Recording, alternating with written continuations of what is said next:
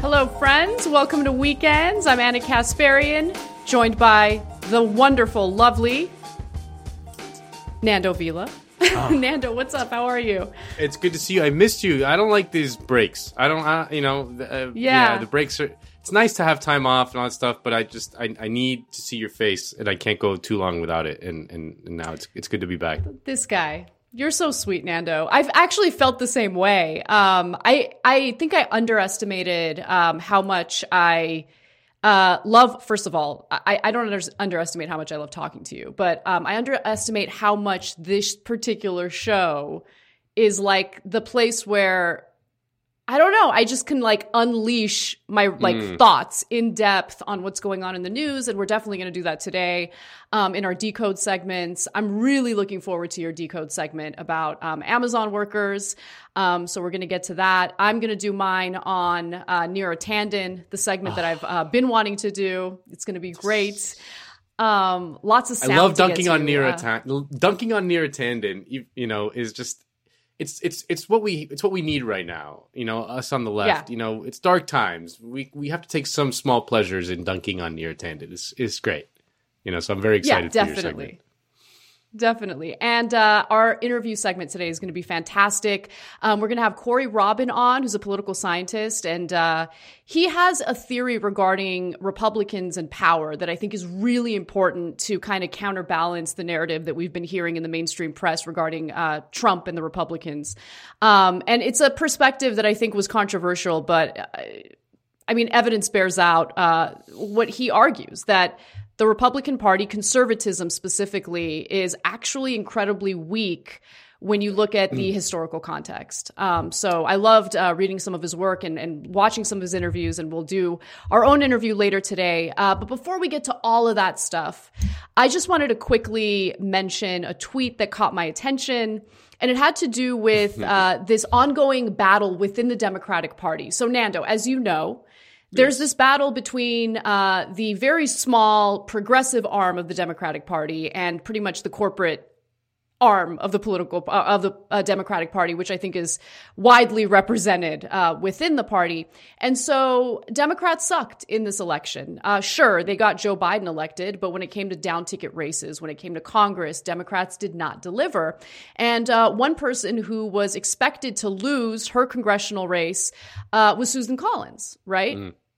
Susan Collins got reelected. And then you take a look at what they wanted to blame all of these issues on, right? Corporate Democrats are like, it's because of defund the police.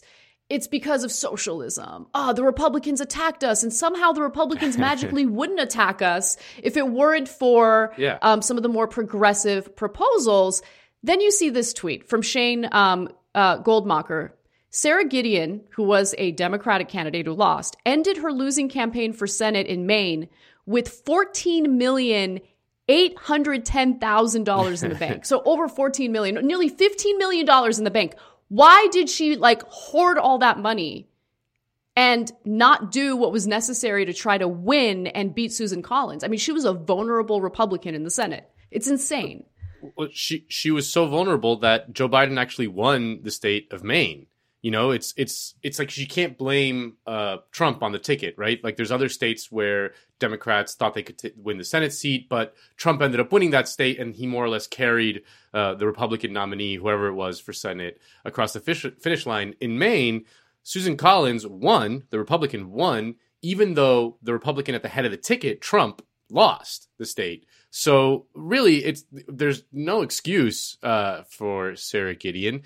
It just shows that the vast amounts of money that was raised by the Democratic Party. I mean, the Democratic rank and file, the people that sort of support the Democrats and are actively fans of the Democratic Party, they want to do something. They want to do something to help. And the thing that they're told they need to do to help by people like Pod Save America and all these people is just give money to these Senate races. So Jamie Harrison raised $1 bajillion.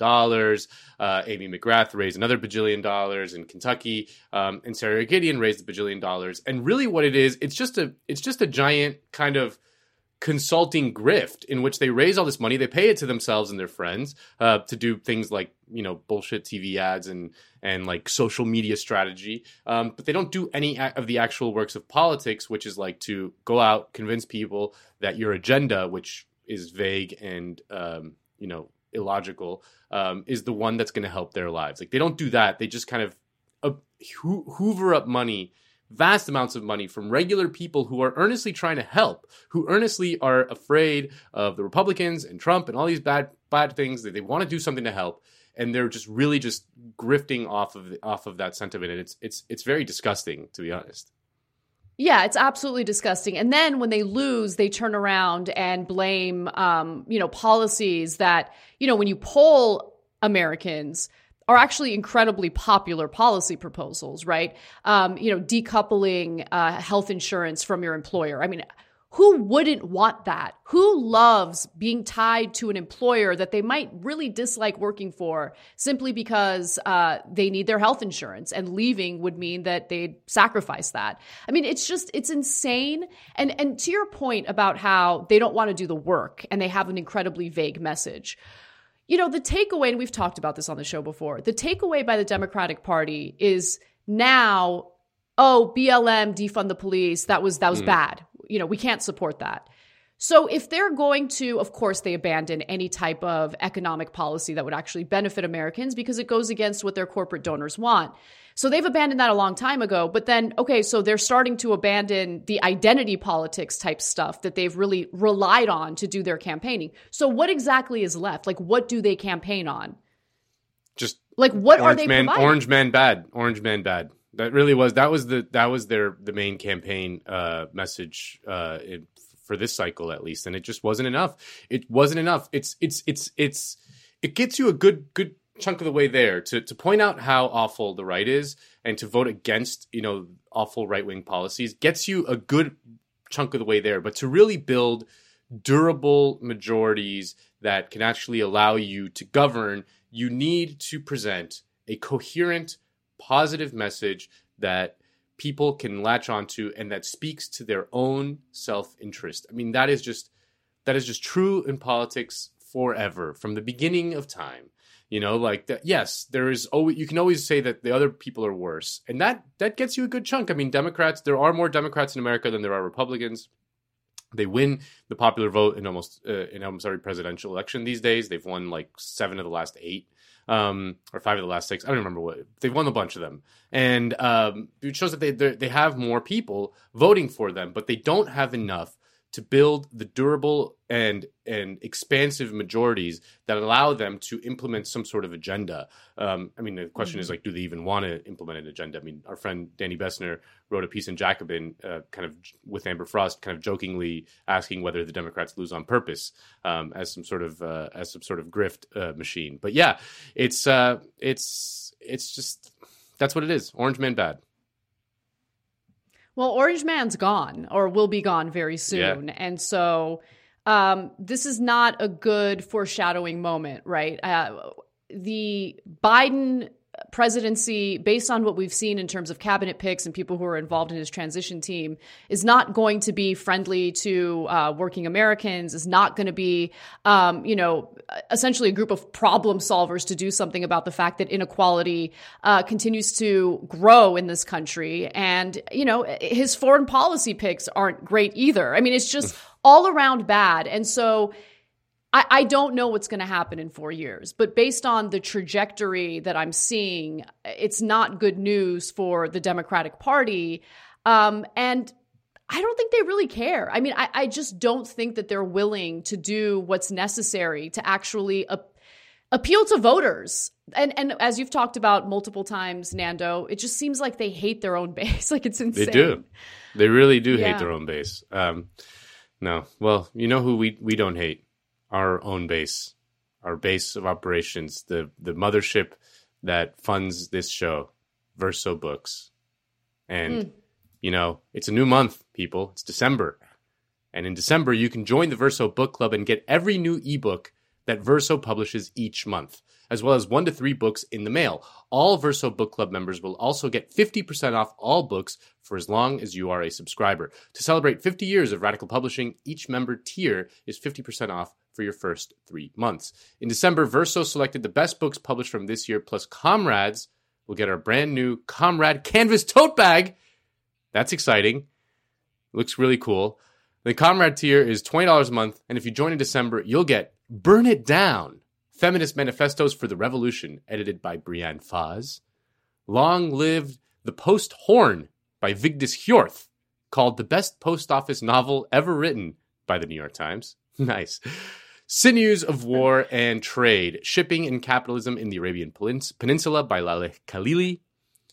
The Verso Book of Dissent, Revolutionary Words from 3 Millennia of Rebellion and Resistance. Plus, the Verso tote bag with Comrade in elongated black type on the front and the Verso logo on the back. Look how cool that bag is. You want it. You need it. Friends, join the Verso Book Club. It is a pretty stylish bag, I must say. It's cool. I'm into it. Yeah, I think I might get a Verso tote bag for sure. Well, I'm also into hearing what's going on with Amazon. So there's a lot of news that I can't wait for you to share with our audience. So go ahead, Nando. All right. Well, the coronavirus pandemic has been a disaster for almost everyone, but one company in particular has made out like gangbusters: Amazon. Basically a gift to Amazon, teaching people who weren't previously shopping online how to shop online and how to consume content over the top. So it's probably been a pretty good tailwind for their businesses, and they should be gaining share through this. That's right. COVID has been a gift to Amazon as people were forced to stay home and thus rely on America's largest online retailer for all of their shopping needs. And the numbers are really, truly staggering. Just want to jump in with some Amazon numbers here, guys. We're going to go into these in more detail, but just a couple of key headline numbers. Revenue, $89 billion, just under that, 88.9. Forecast was for $81.4 billion. Of course, that was already an elevated forecast. And that $89 billion in Q2 revenue meant that Amazon made $5.2 billion in profit in a single quarter. And then in Q3, its profit went up to $6.3 billion. Remember, that's per quarter. So you can multiply that number by 4 to figure out more or less annual profits. And of course, all of that has been very, very, very good for Amazon's chief executive and the richest man in the world, Jeff Bezos. Jeff Bezos loves coronavirus because it has helped him become the first person to ever have $200 billion. Oh my God. Oh my God. Oh my God. Yes. In 2020, Jeff Bezos became the first man to ever be worth $200 billion. Congratulations, Jeff. But if there is one thing that is keeping Jeff up at night, no, it's not his extramarital affair and subsequent divorce. It is the fact that workers in one of his many warehouses, the backbone of Amazon's business model, have decided to form a union. This card is about dignity, respect, and fair treatment in your workplace. It gives you the opportunity to say, hey, Amazon, we would like a seat at the table. And thank you, and we support you. AmazonUnion.org. And let them know it's time to make a difference. And we're here for you, not Amazon. And it's coming in one of the reddest states in America, Alabama, a right-to-work state, specifically in a town called Bessemer, Alabama, which in 2019 was called the worst city to live in Alabama by a website called 24/7 Wall Street. It says, quote, based on a range of measures related to affordability, economy, quality of life, and community, Bessemer ranks as the worst city to live in Alabama. The violent crime rate in the small northern Alabama city of about 27,000 is a staggering 2,986 incidents per 100,000 people, nearly 6 times the state violent crime rate of 524 incidents per 100,000 people. And the poverty rate in Bessemer is a staggering 29.7%. And in March of this year, Amazon decided to open up a warehouse in Bessemer. They probably never expected that this warehouse was going to lead the first serious unionization campaign at the company since 2014. You see, Amazon is virulently anti-union. And while a lot of its European workers are unionized, all of Amazon's American employees are not. So it's hard to overstate just how dramatic it would be if these workers succeeded in their fight to unionize. So far, they've gotten past the first hurdle, getting enough of them to sign union authorization cards so that they can file with the National Labor Relations Board, which will then rule on whether they can vote. Should they succeed, they will strike a blow inside the corporation that is arguably the most dominant force in American life today. As CNBC's Jim Cramer hilariously points out in his next clip, Amazon is less a corporation and more of a corporate nation state. Has Amazon not become a country during this period? It's putting a lot of people to work. It's got far-flung into many different businesses. It's got social policy. It's international diplomacy with France. I mean, I find that this is one, not only did Alphabet become a casualty of this, I think, but Amazon's become a huge beneficiary of this period. I mentioned Alphabet just because they said yesterday they're slowing down their hiring. Amazon increasing their hiring. Amazon is it's either the Grim Reaper for everyone or the greatest thing that's ever happened to the American consumer, or maybe both. And he is right. Amazon is undeniably great from a consumer standpoint. But it is also the Grim Reaper. Because of its sheer size, it's been destroying business after business as it finds new industries to conquer. But the real victims of Amazon are not the myriad brick-and-mortar retailers it has burned to the ground, the workers who form the core of their business strategy, which is basically insanely fast delivery times. You have security cameras right behind you at all times that are looking at you 24/7. And if you don't meet standards or the rates, you're out the door. You're just disposable. Every worker has a scanner at all times that basically track exactly where you're at. And they have a little blue line at the bottom of the screen. And it has like how many seconds that you have to have it done by the time it hits 0. And it puts you into panic mode. And pretty much you can't talk to people. You can't be in the same aisle as them. You just constantly have to sit there scanning like a robot all day long. If they catch you not scanning, you get a write-up. And what they're doing is they're producing this massive data that they are using to be able to analyze the entire workforce. And Amazon has hired 427,300 workers this year alone. That comes out to a mind-boggling 1,400 new hires every single day. Because of its massive size, a unionization drive within Amazon would represent a seismic change in American politics and really American society as a whole. But of course, Amazon will do everything it can to thwart any unionization drive because, according to them, it's fine. Their workers are great. They don't need a union. Amazon wouldn't tell us how long fulfillment center workers stay on the job or how often they're injured. But workers we spoke to say the rates are higher than other warehouses and that the company rebuffs attempts to unionize. We do not believe unions are in the best interest of our customers, our shareholders, or most importantly, our associates. This is a clip from a video the company says it used in the past to teach managers about employees' rights and labor laws. The most obvious signs would include use of words associated with unions or union-led movements like living wage or steward. Early on, Amazon took a position to basically be anti-union. Why was that decision made?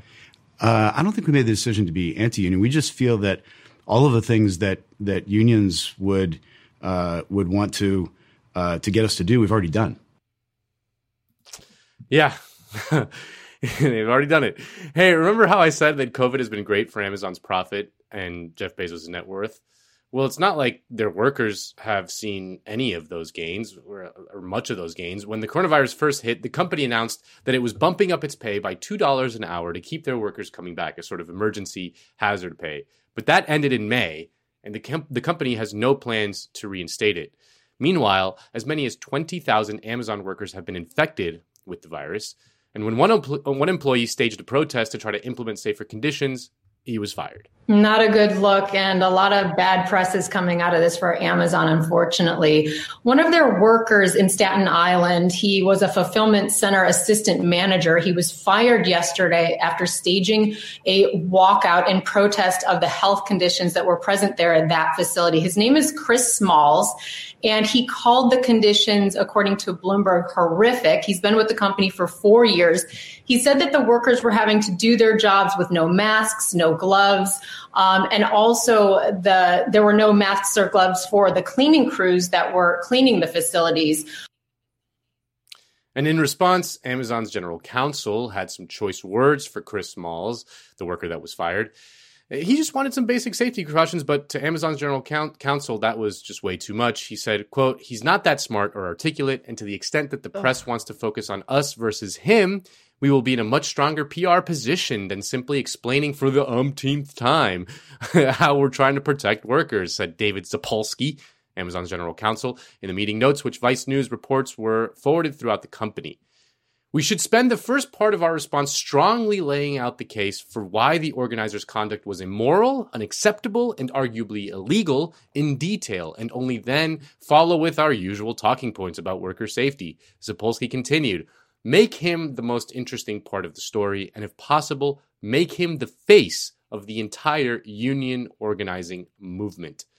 So think about that for a second. The company makes more than $5 billion per quarter in profit, but its workers got a temporary increase of $2 an hour while risking their lives by working through a pandemic. Rest assured, if they had a union, Chris Smalls would not have been fired, and they'd be getting a much bigger chunk of those profits that are now going to fund Jeff Bezos' giant clock that will tick for 10,000 years. No, seriously, that's a real thing that he bought. So tell me about a 10,000-year clock. Okay, the 10,000-year clock is invented by a brilliant man named Danny Hillis. He invented this idea way back in 1984. And the idea is it's a symbol of long-term thinking. It's literally a mechanical clock of monumental scale being built inside of a mountain in West Texas, not far from Blue Origin's New Shepard launch site. And it sort of, ticks once a day and, dongs once a century, and the cuckoo comes out once a millennium, that sort of thing. The cuckoo comes out once a millennium. Yeah, it symbolizes long-term thinking. I get it, because it's a clock that goes for a long time. Anyway, Amazon is doing everything it can to bust this union, and to aid in their efforts, the company has hired the law firm Morgan, Lewis & Bockius, quote, the premier anti-union lawyers, according to Rebecca Givon, a labor studies professor at Rutgers University. Amazon used Morgan Lewis when it successfully fought off a union representation bid by a small group of equipment maintenance and repair technicians at its Middletown, Delaware warehouse in 2014. It also is turning to the playbook that companies often use to fight union drives, Givon said. One tactic, pushed to include more workers in the proposed bargaining unit to make it harder for the union to reach those workers. To file its NLRB notice, the RWDSU, the union that these Amazon workers are trying to join, needed to have cards authorizing it to represent workers in collective bargaining signed by at least 30% of the proposed negotiating unit, which it claims is 1,500 workers. Amazon, though, argued in its filing that the proposed unit totals are 5,723, though it didn't explain how it came to that figure. And the other trick that the company tried to pull was to delay the actual date of the vote to give it more time to organize its anti-union campaign and capitalize on campaign fatigue on the part of the workers. And they did just that. They asked the NLRB to delay the vote, which was scheduled for December 11th, to sometime after the holidays in January. But the NLRB somehow denied Amazon's petition, and now the vote will be held on December 18th, so mark your calendars. But more ominously, though, a leaked document obtained by Vice's motherboard showed that Amazon had hired Pinkerton spies to keep tabs on their unionized workers in Europe, and according to the source who leaked the documents, they're also using them in the United States.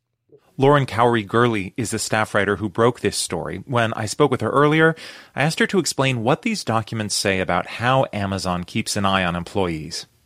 It involves collecting data, it seems, from Facebook groups, from social media, In some cases, in the case of the Pinkertons, there is a line in one of the documents that we've obtained that says that Pinkerton operatives were inserted into a warehouse in Wrocław, Poland, to gather intelligence on what their warehouse workers were up to. They believe that some people were tinkering with the application interview process. So some people were sent in to figure out what was going on. This leak focuses on Amazon's operations in Europe. How likely is it that the company is doing similar things in the U.S.? So our source told us that they do the same thing in the U.S. They gather the same intelligence. Yeah, as Al Swearingen said in Deadwood, the Pinkertons are just muscle for the bosses, as if they didn't have enough muscle already. Now, the story of these Amazon workers in Alabama trying to unionize has gotten little attention in the press outside of Alex Press at Jacobin. The only real coverage has come from the Washington Post, and it's been shockingly sympathetic to the union given the fact that Jeff Bezos himself owns the Washington Post. And the only major political figure to speak out in favor of the workers has been, of course, Bernie Sanders. When the news broke, he tweeted, "If Amazon workers in Alabama, a strong anti-union state, voted to form a union, it will be a shot heard round the world. If they can negotiate higher wages and better working conditions in the South, it will benefit every worker in America. I strongly support their efforts." And then he followed up with, "All workers are entitled to decent wages and working conditions, which is why I stand with the Amazon warehouse workers in Alabama exercising their constitutional right to form a union. Mr. Bezos, the wealthiest person in America, must not interfere in this election." Remember, it was Bernie's relentless campaign in 2018 that contributed greatly to Amazon raising its minimum wage to $15 an hour.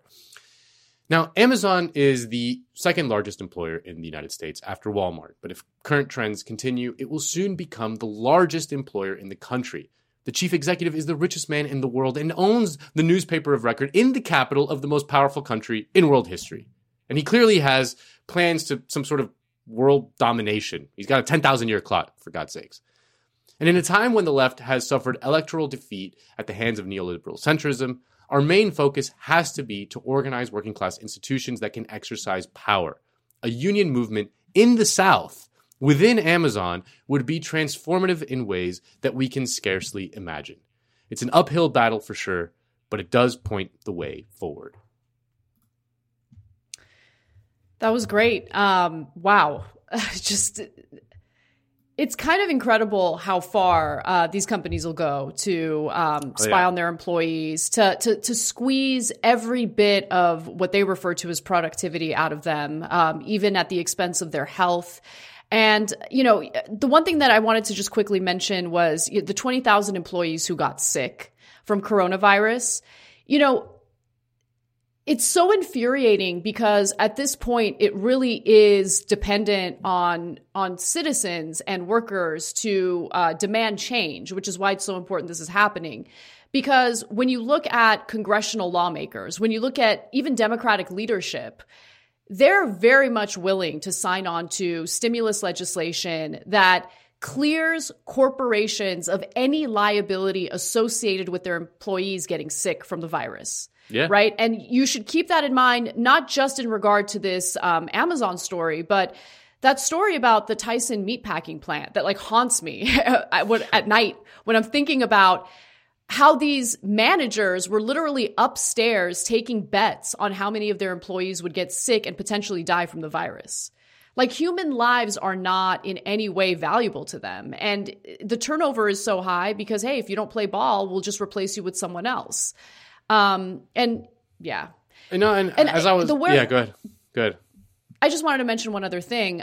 It's also important to keep the third parties that get hired out to do the deliveries for Amazon as well, because they're certainly underpaid and their bodies go through a lot to deliver those packages.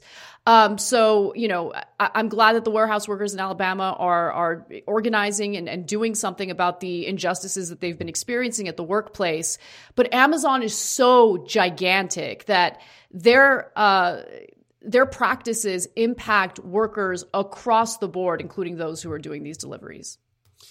Yeah, and it was, as I was researching this segment, I had to leave a bunch of stuff out because if not, it would have been too long. But just the stories of the working conditions in these Amazon warehouses are absolutely horrifying. I mean, there's cases of like, the average kind of Amazon fulfillment worker and sometimes walks as much as 15 miles a day, as part like walking up and down the warehouses. I mean, it's really horrific. And of course, like Jeff Bezos and Amazon is kind of they're seen as kind of good liberals. Like they're in good standing with the Democratic Party and the sort of liberal establishment in America. He was like anti-Trump. He clapped back on a few things and like, the liberals went crazy. And he really is like, Jeff Bezos to me is like he's so clever at how he sticks his fingers in power in the levers of power to manipulate them. So, like there's this thing that I left out that I've thought about including, but it's he has this habit of donating to big charities, for example, using Amazon stock. Instead of like cash, he uses Amazon stock, which means that the charities and these nonprofits now are interested in Amazon stock going up, because it affects them. So like he's tying the self-interest of these organizations, a lot of them like good liberal organizations, into the success of Amazon. That's how he buys them off, essentially. It's not just a straight cash, like play for play. It's literally hitching their fortunes to Amazon stock price. So no, it's brilliant. It's actually a brilliant PR strategy. It's right? amazing. Yeah. Yeah.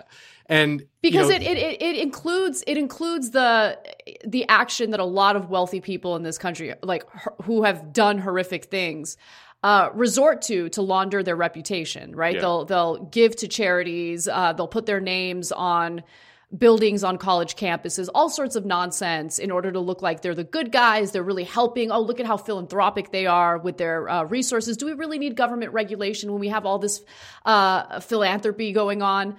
But at the same time, he couples that with, you're right, the very vested interest that these charities are now going to have with the stock value going up. Yeah. And the other thing that like there's been a lot of debate in the last few years around sort of monopoly versus anti-monopoly, and it seems very clear that that there is some sort of trend towards consolidation and larger firms with more power. And Amazon is kind of like the classic example of that. But in a way, the fact that they're so large makes them more vulnerable to something like a unionization drive, in the sense that they have to have all these workers in these warehouses. They can identify with each other. Like if something happens in Alabama, then an Amazon fulfillment center in somewhere else in the country can be like, oh, look, they did it. Whereas if it was different, smaller, medium-sized companies, like one unionization drive in any one of these wouldn't necessarily have the same kind of ripple effects. But because there's just one employer, like one node of power to like tickle, so to speak, if they're able to do that, then their ripple effect and their ability to exercise power is much greater. So in a way, they're like a victim of their own size, or a potential victim of their own size, because this hasn't happened yet. This is still like a very, very early stage. And I want to be clear, like these workers face a massive uphill battle. I mean, the vote is on December 18th. There's no guarantee that they will actually do it. And then it'll be interesting to see what happens after that if they do succeed, how Amazon responds. But it is the seeds of something. It is the sort of early seeds of something that could potentially be very transformative. Like I said, because Amazon is so big and powerful. Like if you kind of take down the beast, well, it's easier to than to take down like a million smaller beasts, if that makes sense. Yeah, and if you're an Amazon worker who's watching this right now, let us know what we can personally do to help, to mitigate some of the disinformation that's likely to come from your employers regarding unionizing. Because I think you're right. I mean, even if they fail in December, which I really hope they don't, it does plant a seed, right? And so I think that the will is there. It's just about it's what we talk about all the time, making sure that we build institutions that can help kind of fight back against all the different dirty tricks that employers like Amazon are likely to play in order to discourage them from unionizing. I mean, we saw a lot of that in California when it came to Prop 22. Yeah. Don't think that Amazon isn't going to put as much money as possible behind squashing this effort. Yeah. Well, one effort that we also need to think about squashing is including Neera Tanden in any type of position of power within Biden's administration. And shockingly enough, Republicans might be the ones who saved the day in preventing Neera Tanden from being in Biden's administration. But let me give you the details on that because I've been dying to talk about this. So, in a giant middle finger to progressives, Joe Biden has announced that he wants Neera Tanden to be the head of the Office of Management and Budget, an incredibly powerful and important position within the federal government. And to be clear, Tanden certainly does not have a friendly relationship with progressives, despite the fact MSNBC inaccurately describes her as one. Now, she has gotten into many battles with progressives on Twitter. Maybe that's part of the reason why she's been deleting thousands of her own tweets ever since Biden made this announcement. But I do want to remind you of just how physical her hatred for progressives has gotten in the past. Watch. Tanden had a strongly worded letter addressed to her from Senator Bernie Sanders just last year, who wrote this. The Center for American Progress leader Neera Tanden repeatedly calls for unity while simultaneously maligning my staff and supporters and belittling progressive ideas. Tanden has had a combative relationship with progressives, not just politically, but also physically. Tanden is accused of punching Faz Shakir, Bernie's 2020 campaign manager, in the chest back in 2008 when he asked her candidate Hillary Clinton a question that Tanden did not like. She says she did not punch him, she pushed him. So she's admitting to getting physical with someone she disagrees with. But even though there are some real substantive policy disagreements between corporate Democrats like Neera Tanden and progressive voters, you know, you can always rely on corporate Democrats to try to rebrand the situation as something that it's not. You can always rely on them to latch on to allegations of sexism or what have you, you know, the identity politics, in order to squash any legitimate criticisms that leftists or progressives might have. And here's Andrew Gillum doing just that. As we hear the unfolding of the attacks against Neera Tanden, please suspend with this. She's, you know, the ultra left wing of the Democratic Party establishment. That's not what that is. What they are challenging is a strong, brilliant, powerful, savvy, experienced woman calling them on the carpet using facts. That's really funny because I have yet to see her use facts in responding to the very real material concerns that Americans have, that the left has essentially brought up in debates with Neera Tanden. And so right now, why don't we go ahead and just debunk that narrative that we heard from Andrew Gillum, and I'm sure we're going to hear from other corporate Democrats who think that Neera Tanden is fantastic. There's nothing wrong with her, and she's truly a progressive who wants to do the right thing. When you look at her record, and more specifically, when you look at who funded the Center for American Progress, which she is the president of, it is abundantly clear that she is not in any way a progressive, even though she touts herself as being one. So let's start off by looking at the funding for this think tank. And if you go back 2 weeks, I did a segment specifically talking about the very purpose of think tanks. It really is just a one-stop shop to push out corporate policy proposals and to do all sorts of political laundering for things that are actually incredibly damaging to this country. So the Washington Post wrote a piece about who exactly funds this think tank, the Center for American Progress. And here's what we know. Top donors include Walmart and Citigroup, and also include the Pharmaceutical Research and Manufacturers of America, which represents leading biotech and biopharma firms, and Blue Cross Blue Shield Association. Other large cap donors include Goldman Sachs, the Embassy of the United Arab Emirates, Bank of America, Google, and Time Warner. So the Center for American Progress, under Neera Tanden's watch, was raking in corporate money, raking in foreign money. And the influence of that money certainly showed. It showed in how Neera Tanden consistently attacked policies that were incredibly popular, like Medicare for All. It showed how she would, on one hand, refer to herself as a progressive, on the other hand, viciously attack progressives and the policies that they were desperately fighting for.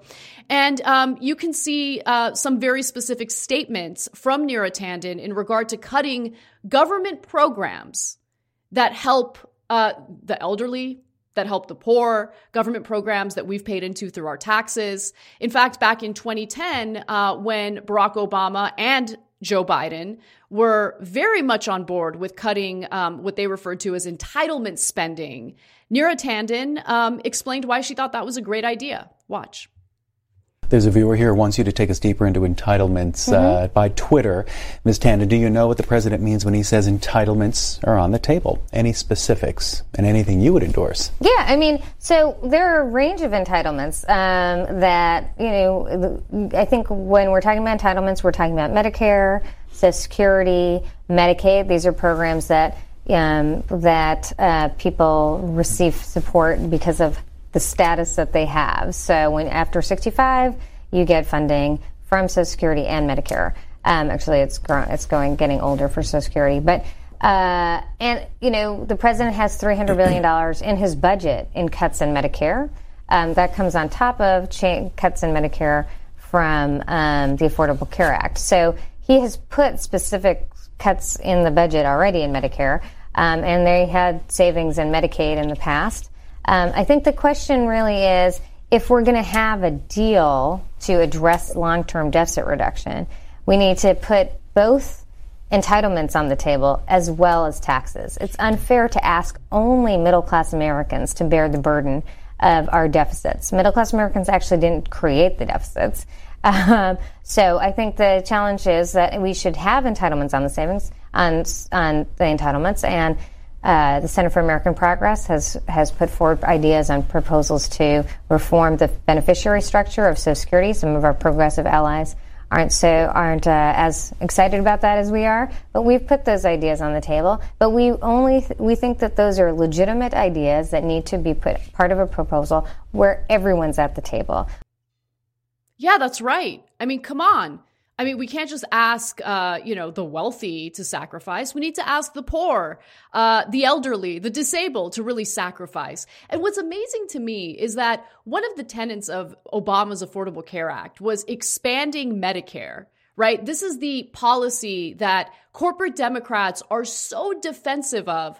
But then you hear Neera Tanden in that interview talking about the need to cut funding for Medicare. As Walker Bragman wrote in the Daily Poster, and I highly recommend reading his entire piece, Tanden touted her think tank's 2010 proposal to reduce Social Security benefits in 2012, as Biden was pushing for such cuts in the Obama administration. How fantastic.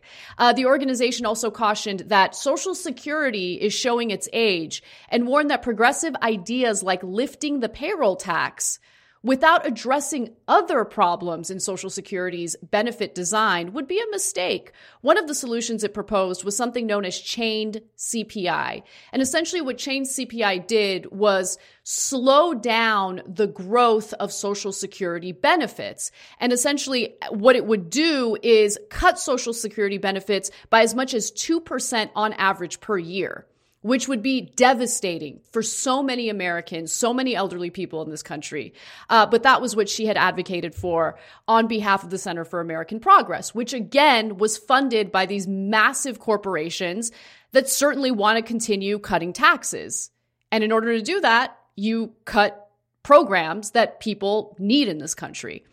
Now, after the Affordable Care Act passed, Tanden again justified cutting funding for government programs. Watch. And part of what animated the president was the long-term deficit and debt issues around healthcare, and why one of the most important issues for the president was to ensure that there was savings in the second decade, and dramatic savings, and it put us on a better cost trajectory. But I think the fact that leadership came together to tackle a large problem, obviously there was a lot of disagreement about that. And, one of the big problems we faced, and I think people in the commission should realize they'll face as well, is that we faced an opposition that both said we need savings in the system and you need to cut costs, and you're rationing.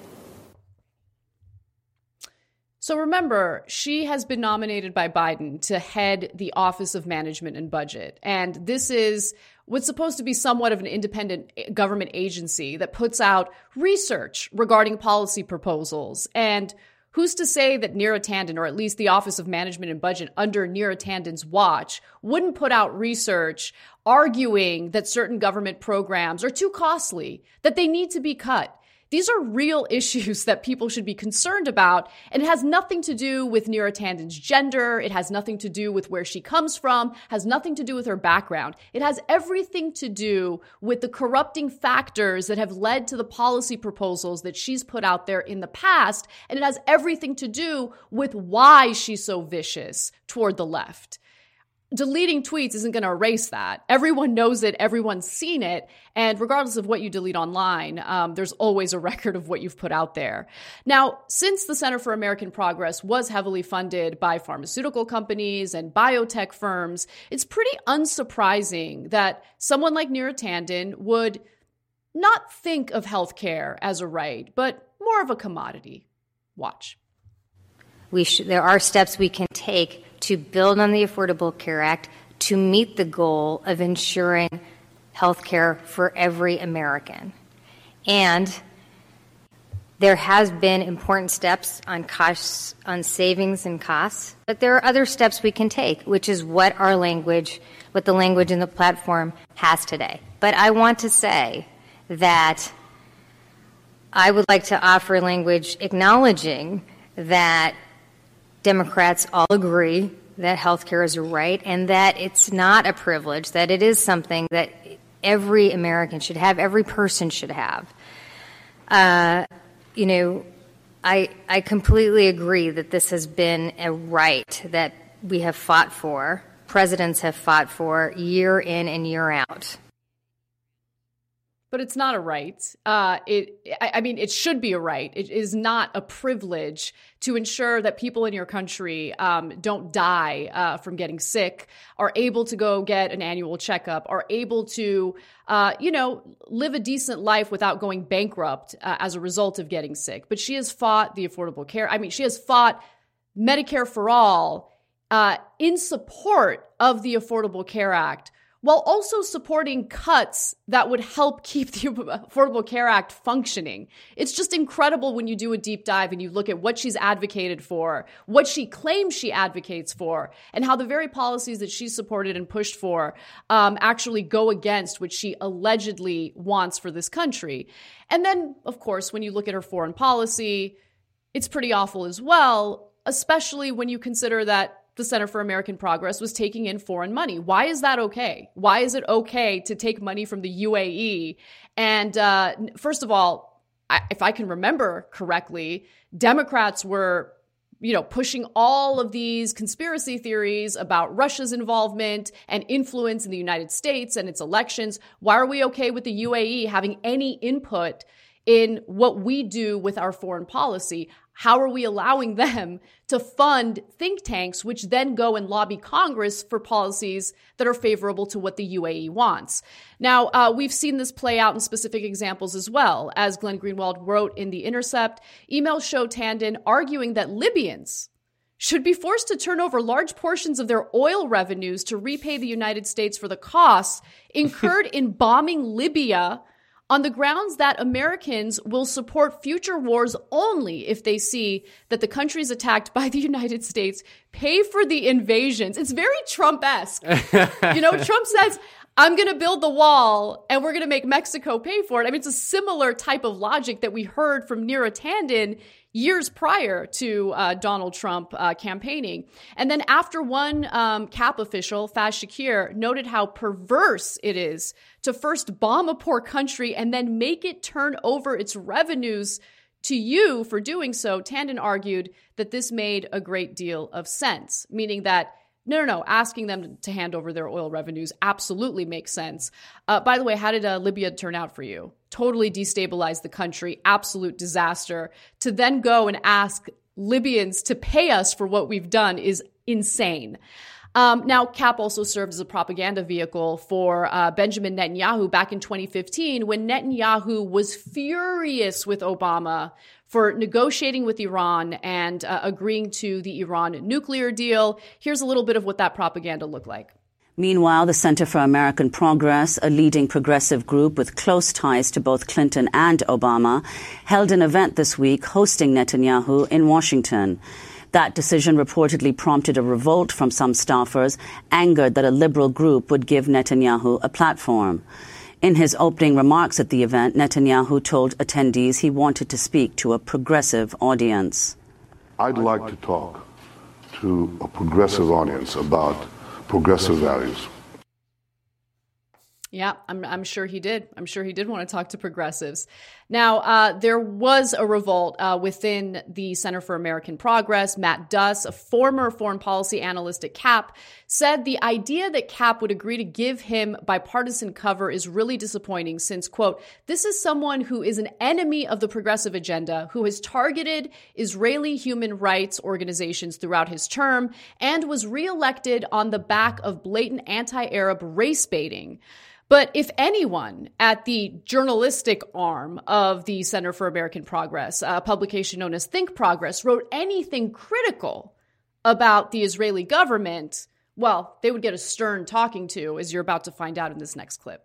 The basic story was that we got attacked by a group of right-wing pro-Israel advocates over a period of several months, and instead of kind of standing behind our work, CAP's leadership turned around and went to the same groups that were attacking us, and in an attempt to curry favor with them, said, well, we'll tamp down these criticisms of Israel. And as you said... How do you know they said that? Sorry? How do you know they said, we'll tamp down these? Well, it was clear in the emails that were leaked that they had been going to groups like AIPAC and saying, we're working on this problem. And then... I sat in an editorial meeting where it was made absolutely clear that criticizing AIPAC was not on the menu, and less specifically criticizing Jewish groups that were advocating for Israel was something that we weren't supposed to do in the pages of the CAP products we were putting out. Well, he later left Think Progress, and I certainly would too if I was being censored by anyone at the organization I was working at. But in regard to those leaked emails, I do want to read a quick excerpt from Glenn Greenwald's piece in The Intercept, where he wrote, on January 20th, 2012, at the height of the controversy over Think Progress's publications on Israel, Tandon wrote an email to the Center for American Progress founder John Podesta and several of her top aides, including Think Progress editor Judd Legum. In that email, Tandon recounted an angry call she received from Ann Lewis, who is also a board member of Block's hardline group, the Israel Project. The email reflects the censorship demands being imposed on CAP over Israel and how seriously Tandon was taking those demands. So the problem with Neera Tandon has everything to do with who she is as a person, what her character is, what drives her, how easily she's influenced by corporate money, and has absolutely nothing to do, in my opinion, with her tweets. Couldn't care less. Has nothing to do with the way she looks or what her gender is. But despite all of the facts that I laid out, what we're going to hear over and over again from political pundits and from the corporate elite is that poor Neera Tandon, they just hate her because she's a smart, aggressive, successful woman. Poor Neera Tandon, these Republicans are attacking her because she was mean on Twitter. Aren't they hypocritical? But just understand that when it comes to the left, and I don't speak for everyone on the left, I speak for myself. When it comes to people like me specifically, the problem with Neera Tandon, again, is who she is. It's not what she looks like. And I'm pretty tired of the identity politics being weaponized in order to defend horrible people who have pushed horrible policies in this country. Yeah, man, that was great. Thank you for that. That was very cathartic. I mean, Neera Tandon is like unbelievably stupid. Like that's like the thing. She's like very stupid, but what she is she's just willing to be. She's just willing to be the human shield. Like she's like the front line of attack, the tip of the spear. She's willing to go to the mattresses for these awful people. Like they'd rather just like stay behind the scenes and just kind of like eat at their fancy restaurants and do their thing quietly. She is willing to go out there and just like really stick it to people right in their face, which is why she's being rewarded, right? Like she's being rewarded for her service, essentially. Because like Neera Tanden like doesn't have any original thoughts of her own. Like she just doesn't know anything, you know, like that Libya. If you read the Libya email, it's like very clear. She's just like unbelievably stupid. But like it's at the same time, like she is just like, she has been one of the, probably like maybe her and like Joyanne Reid and like a few others like are the sort of biggest proponents and the most effective weapons in this idea of using identity politics to basically divide and destroy the left and demoralize the left and kind of, you know, like attack basic economic redistribution, all that stuff by weaponizing identity politics. Neera Tanden has been at the forefront of that. She basically has accused Bernie and Bernie Sanders supporters of being sexist, racist, misogynist. Right. Like that she has been, few people in America have been more successful at using that line than Neera Tanden, which is why, you know, her nomination is just such a blatant slap in the face. I mean, I said it on TYT yesterday. I mean, this is what losing looks like, right? It's like they drink our milkshake. They stick Neera Tanden right down our throats, you know, because they can and because they will, and they want to humiliate us. I mean, that's what it means to win and lose. So, but yeah, it doesn't mean that we can't make fun of her for being just the absolute worst, like just so dumb and unhinged, and just one of the worst elements of the ruling class. You're right. We will dunk on her. We can. Si se puede. And I'm enjoying it because you're right. But that's what it takes, right? I mean, someone who is just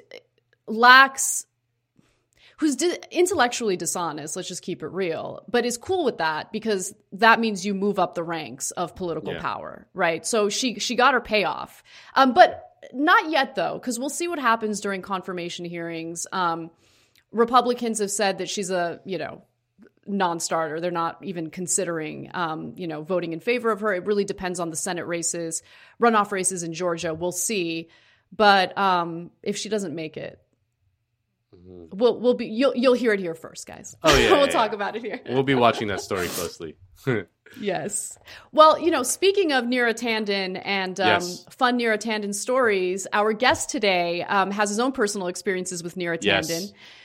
Joining us now is Corey Robin, professor of political science at CUNY Undergraduate Center and the author of The Reactionary Mind. Thank you so much for joining us, Corey. Thanks for having me. So since we're talking about Neera Tanden, why don't we start off with the incredibly strange personal experience that you had with her a few years ago? Oh, God, you're bringing back bad memories here.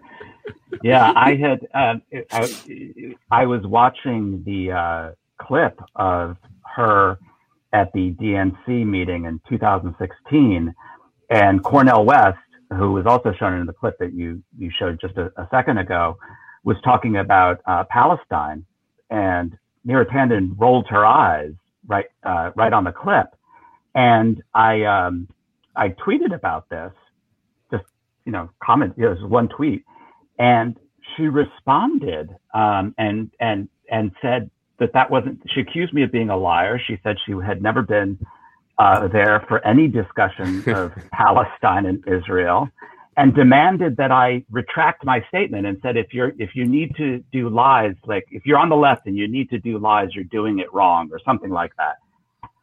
And I'm this nice boy from Westchester. Like when I get accused of doing things, I always think I must have done something wrong.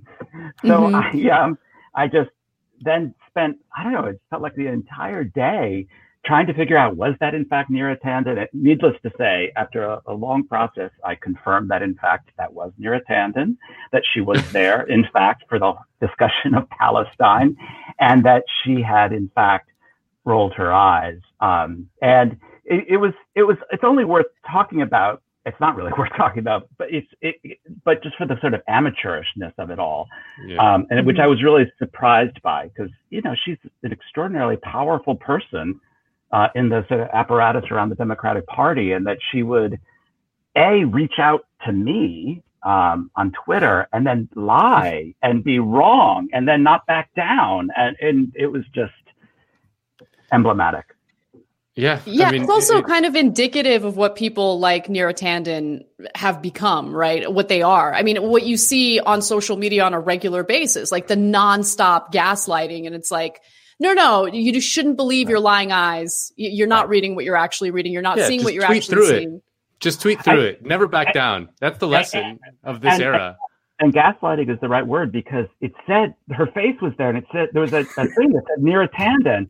And I'm sitting there for about 3 hours thinking, like, maybe in DC, you shouldn't sit in front of your name tag. That's considered uncool. And like the height of power is to have a flunky sit in front of your name. I mean, I'm like going through all these contortions in my head. So a body double like Saddam, like exactly. That's what I thought. I was like, oh, I'm so clueless. But anyway.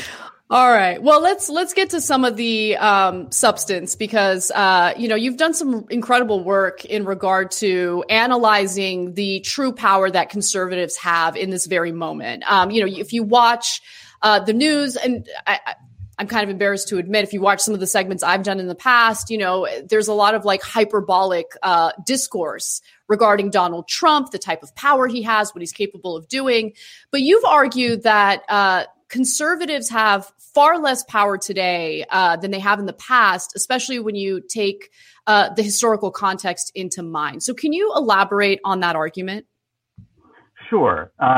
The conservatism has a long history. It actually goes back in reaction to the French Revolution. But in the United States, it gained traction in the 20th century, really beginning in the 1960s, when it began to create a mass movement of backlash against first the New Deal, then the Great Society, and then finally the various movements for sexual emancipation that were gaining ground in the 1960s and the 1970s. And and this wasn't just a cultural movement, it was very much a political movement that utterly transformed the American political order. So many of the things that we now take for granted were not taken for granted back then, but it was conservatism that managed to do that. And the culmination, I think, is a long process of three big elections. First, the re-election of Richard Nixon in 1972, then the two terms of Ronald Reagan and then finally George W. Bush. And if you follow that trajectory, you see that the conservatives were able to win popular majorities for the presidency, and more important than that, they were able to transform. Their real achievement was to transform the Democratic Party. Margaret Thatcher was famously asked, "What was your biggest achievement?" And she said, "Tony Blair." And what she meant by that was that a really hegemonic political movement is not only able to put its stamp on its side of the political spectrum, it's able to put its stamp on the opposition, so that the opposition has to compete on its terms. And I think likewise, you could say Bill Clinton was probably the great political achievement of Richard Nixon and Ronald Reagan. I mean, think of the end of big government is over. The era of big government is over. The law and order, the anti-welfare, all of that stuff was the Nixon-Reagan kind of policies, and Bill Clinton solidified and consolidated that achievement. And I think once you have that backstory in mind and you start thinking about Donald Trump, I think his presidency looks quite different. First of all, let's just look at the fact that he was elected once, not with a popular majority, but with a minority of the vote. He only got into office because of the Electoral College, which was not true of Reagan or Nixon. And unlike George W. Bush, who also only got in the first time because of the Electoral College and the Supreme Court, I should add, Trump did not get reelected. And I think that's the first thing to look at. The second thing to look at is that when when Trump was elected, we forget this, but he had total control over the elected branches of the federal government. So the Republicans were completely in control.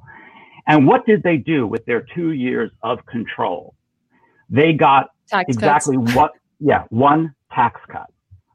Then that was pretty much it. They were not able to repeal Obamacare. They weren't able to actually get an immigration bill through. Trump was not able to get funding for his wall, which he ended up blaming Paul Ryan for. They were not able to roll back entitlements. The budgets that they passed under the Republicans were budgets that were more progressive in many ways than those of Barack Obama. And so what I think that tells you is that as a political project, the kind of hegemony that conservatives and Republicans once wanted to achieve, Trumpism was remarkably weak. This is, a one-term presidency. And in addition, and I join in many of the criticisms of the Democrats that you guys have on this show. But I think one thing that should be pointed out is actually how little the Democrats colluded with the Trump regime. Ronald Reagan got something like 130 Democrats to vote for his tax cuts. George W. Bush got something like 40 to 50 Democrats to vote for his tax cuts. Donald Trump got 0 Democrats to vote for his tax cuts. And I don't say this as, a kind of hosanna to the Democratic Party, but just to show you the winnowing hegemony, the diminishing ability that Trump has had to kind of command political space and the political terrain, the way that Republicans and conservatives once did. On public opinion polling, public opinion polling on immigration is more liberal today than it was when Trump took office. On things like Black Lives Matter and criminal justice reform, the same thing. Trump tried to make this re-election about law and order, and it spectacularly failed for him. So I think there's a whole bunch of signs that show that the Republicans really do have this diminishing political capacity. What props them up and what keeps them in power are things like the Electoral College, and now post-Trump, it'll be the courts and the Senate. These sort of artifacts of the constitutional order that I think liberals too often hold up as a counter to Trump, but in fact are the props that have held Trump up and the GOP up for some time. And I want to ask a follow-up because, if the right is weak, which it seems like it is, I mean, they lost, right? That's like you said, that's the best example of their weakness. Right. The left is also weak. Is it like what we always assume, like centrist neoliberals, the center cannot hold? Are they the strongest? Like, who do we got to fight? I guess is my question. Like, who has the hegemony, or is it just kind of like this weird transition phase, and we don't know who really has the power right now? It's a really good question that I've been, wrestling with for quite a while. I mean, I think the first thing is what I was saying at the end of my last answer, which is it's the institutions, ironically, that are strong. I hesitate to say that a political project like either neoliberalism or the right or anything is particularly strong, but because so much of it depends upon things like the courts, which are counter-majoritarian, anti-democratic institutions. Likewise, the Senate. The Senate doesn't represent, the majority of senators don't represent the majority of the country by any stretch. So those are it's those institutions that, again, the sort of liberal resistance types always worry about. Those are the things that are very strong. If there's an ideology behind it, I would say it's some kind of centrist neoliberalism. I mean, I think we are in this extended interregnum where my big fear is we're just going to go back and forth between a kind of centrist neoliberal multicultural party, which is the Democrats, and a sort of neoliberal white nationalist party, which is the Republicans. And, that's the back and forth. And, the promise of Sanders and the Sanders left was to try to break out of that stasis.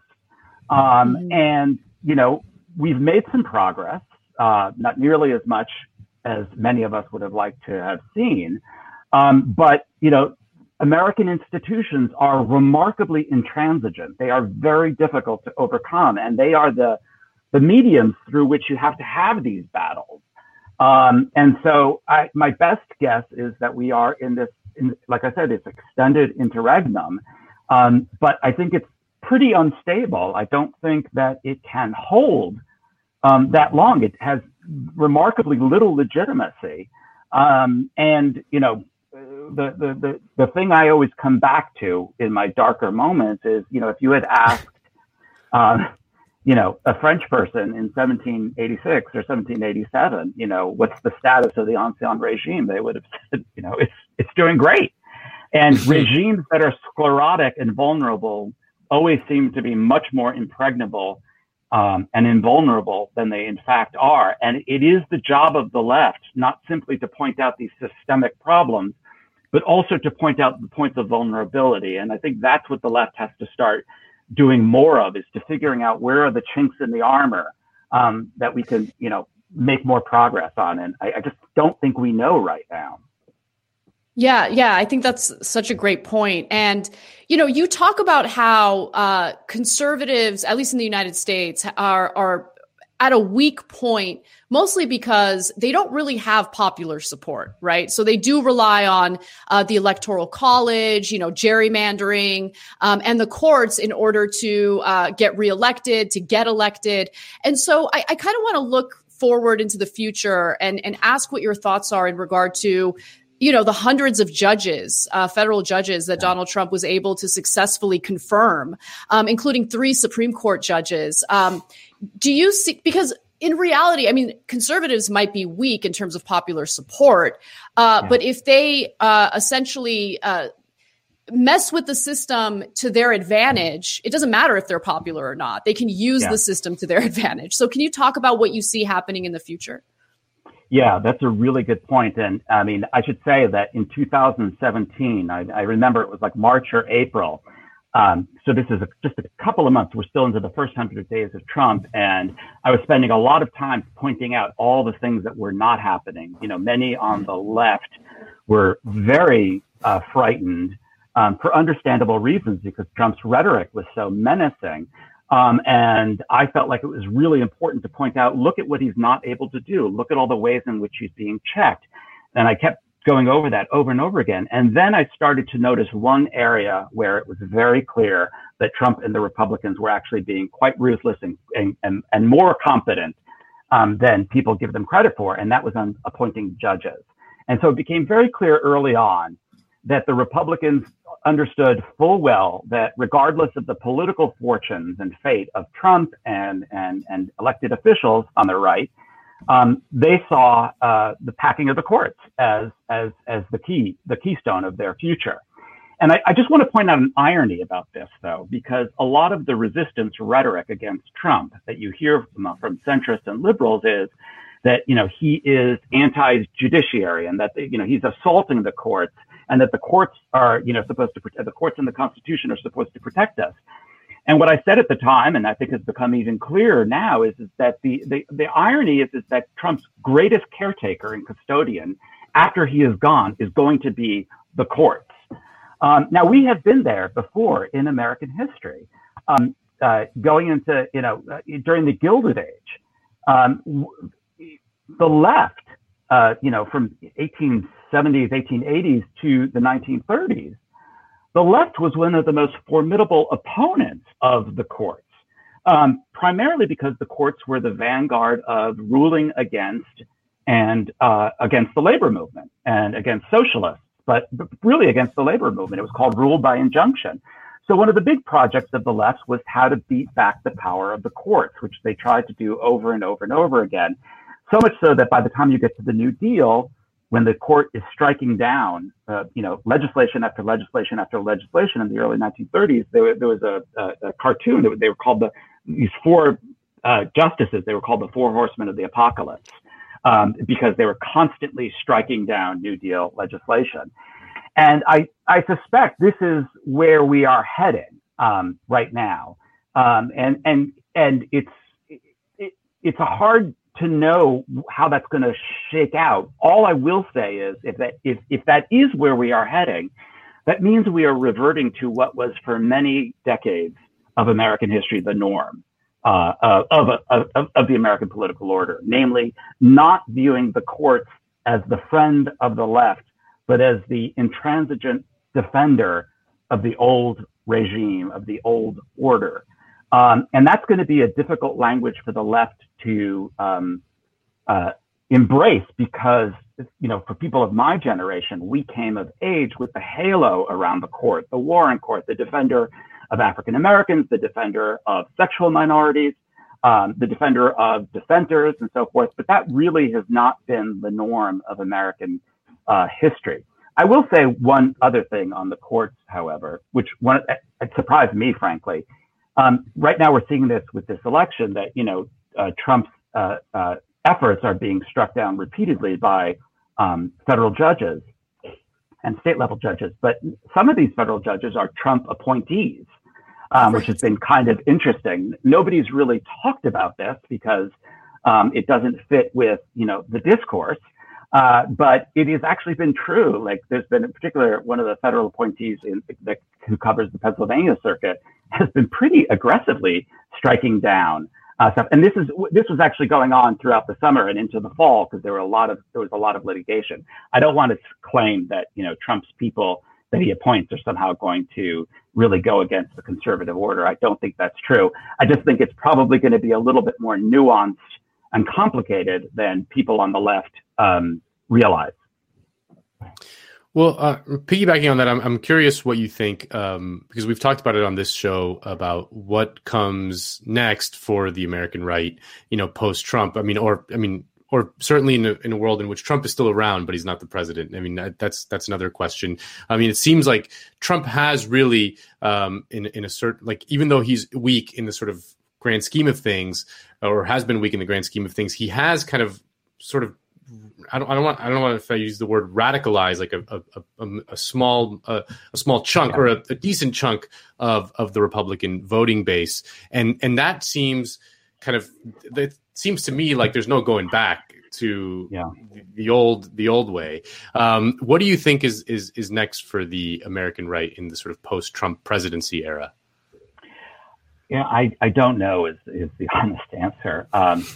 I often look to the 1970s as a kind of helpful precedent analogy, but from the opposite side of the spectrum, namely the left. If you were looking at what was going on the left in the 1970s, you also saw, both a kind of a fair amount of disaffiliation from the left that was happening. You had people defecting, eventually became the Reagan Democrats, defecting to the Republican Party and the right, people defecting from the political universe altogether, which is actually not happening today. It's the opposite. But you see these defections in the opposite direction. And then you also had a radicalization on the left. There was all kinds of experiments in political adventurism and political violence. But if you step back, you realize that this was the kind of the dying embers of a fire that was going out. I don't know if that's the case right now, because we also have this, political economy that is falling apart. That also tends to, particularly for, 2/3 of the people who are not at the top. And that just, is never very promising unless you have real political organization on the ground. And so I think it's a very difficult to see what's going to happen. And I would probably be foolish to try to predict where the right is going to go. One thing I will say is that I'm skeptical of some people who say that what we're going to see is like a Trump 2.0, a kind of more effective, competent, slicker version of Trump. And for a couple of reasons. First, I don't think that the inability of the Trump regime to deliver when they had total power over the elected branches of the government can be chalked up to Trump's incompetence. Mitch McConnell was right there at the center of things, and you can accuse Mitch McConnell of many things, but incompetence is not one of them. So I think it's more systemic than that. And then likewise, I think that, one of Trump's appeals in a way to his base was precisely that he was such a mess, that he was such a, kind of political, the slovenliness of it all. Because I think that goes to the kind of the performance art that the right is currently engaged in. So definitely. And then people say Tom Cotton, these people who have the charisma of a doorknob, the idea that they're going to somehow, rally. Again, and I don't want to get into predictions because none of us knows, but there is a way in which the left sometimes is the greatest secret fans of the right and think that they've got this kind of political magic on their side, which I just think is not true. And all the signs are that the magic and the romance is fading. But what is left there, I can't say. So let's talk a little bit about this ongoing discussion, debate regarding Trump attempting what some believe is a political coup, right? So you've been pretty critical of people who genuinely believe that Trump is trying to stage some sort of political coup. But one thing that has stood out to me is how few Republicans are willing to go on the record and acknowledge the fact that Joe Biden did, in fact, win the election. Of course, Donald Trump has still refused to concede. And so the Washington Post actually reached out to every single congressional Republican, and they found out that only 25 out of 249 congressional Republicans acknowledged Biden's win. Does that concern you in any way? Yes and no. I mean, it doesn't in the way that I think it concerns a lot of other people that somehow this is a party that is, shaping up to be a fascist authoritarian party. Because the flip side of that refusal that you're describing is a corresponding refusal that almost nobody has noted, which is that when it comes to the actual Republican Party officials who are in a position to do something, to implement the Trump agenda on this election, namely not to certify elections, not to certify specific county canvassing board votes, all that kind of stuff. There has been remarkably few cases, actually, of those Republican Party officials being willing to do that. And so what you have, if you step back and look at both sides of this picture, you have on the one side, Trump's rhetoric.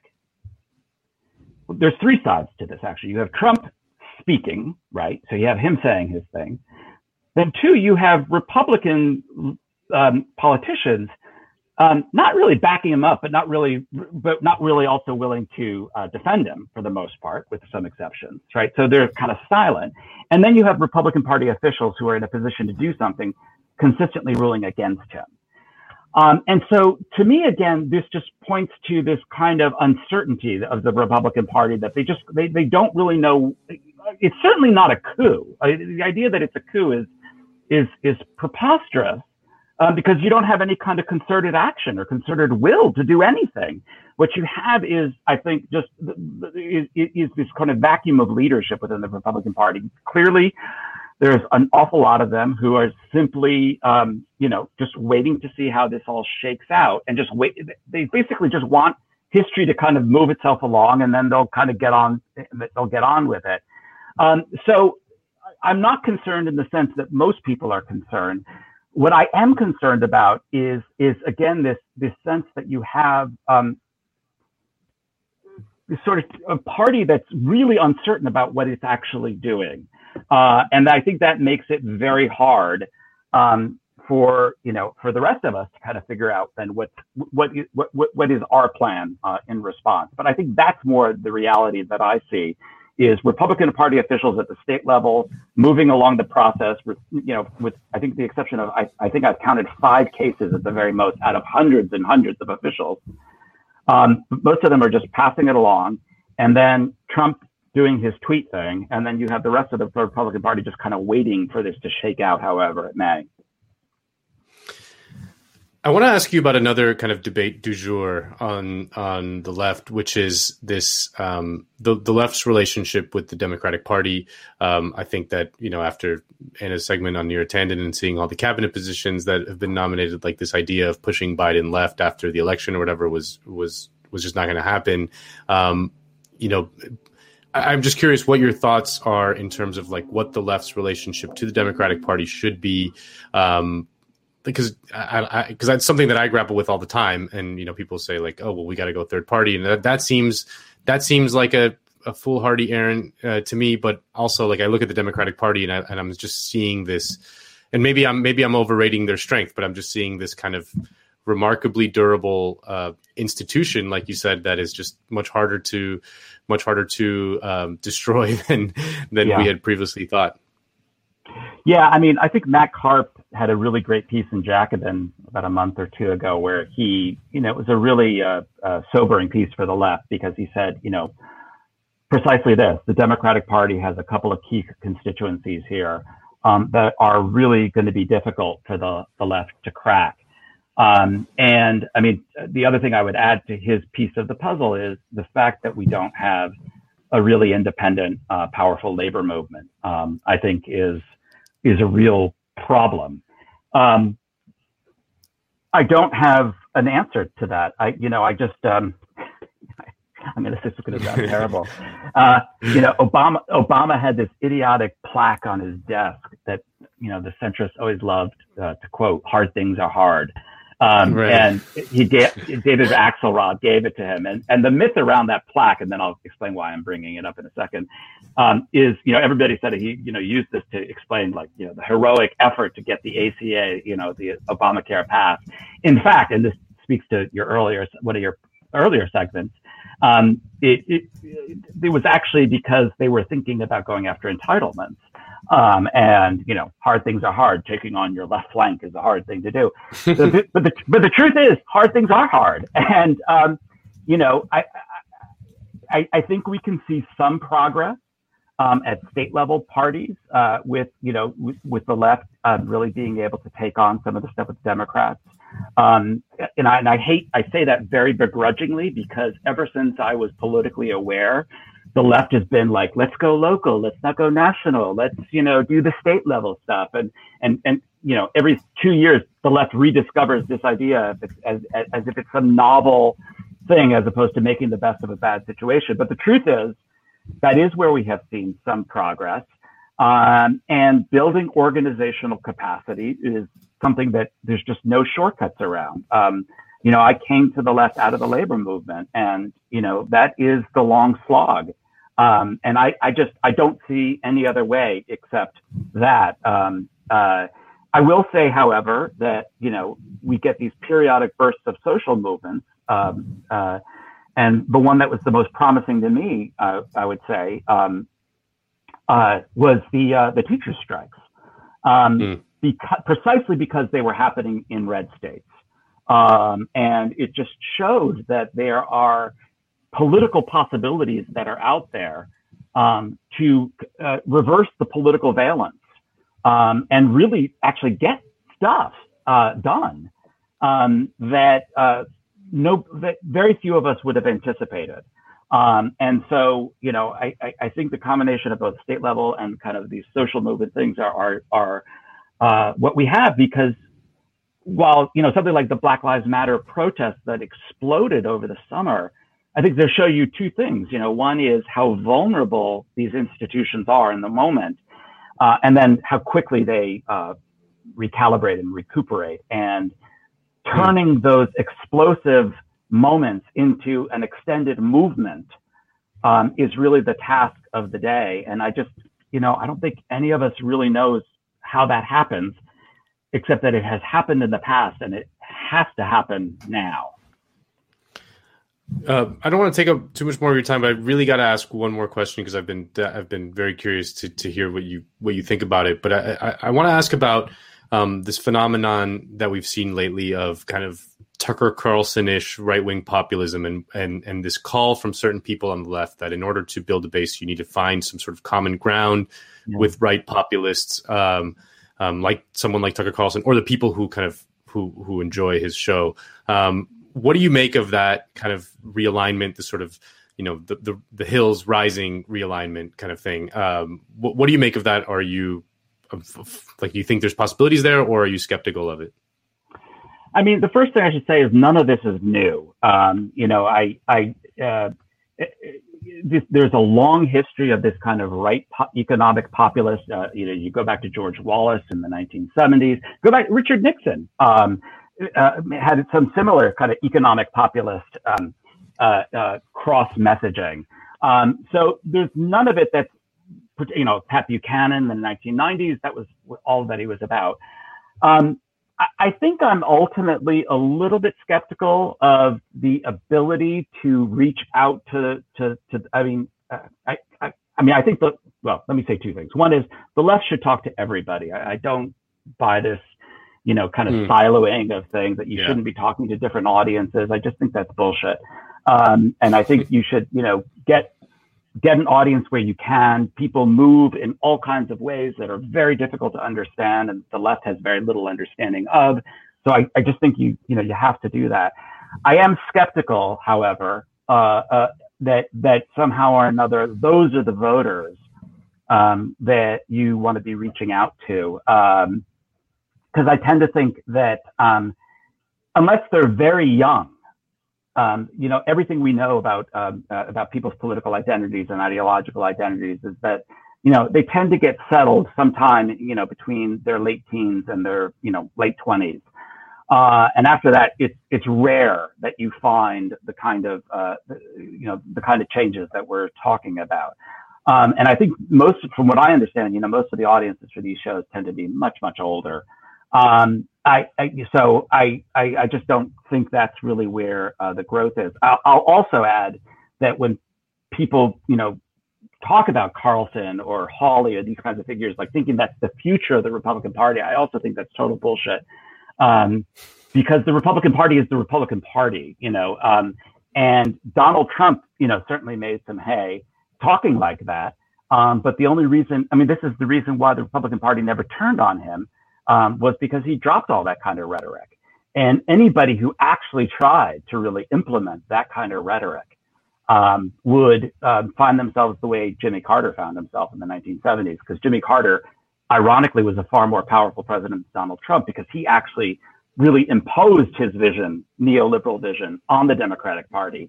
And that's why they ultimately, turned on him. And if anything like that were to happen on the comparable side for Trump, on the Republican Party side, they'd turn on him too. All right. Corey Robin, thank you so much for being so generous with your time today. We really appreciate the discussion, and we hope you'll come back again soon.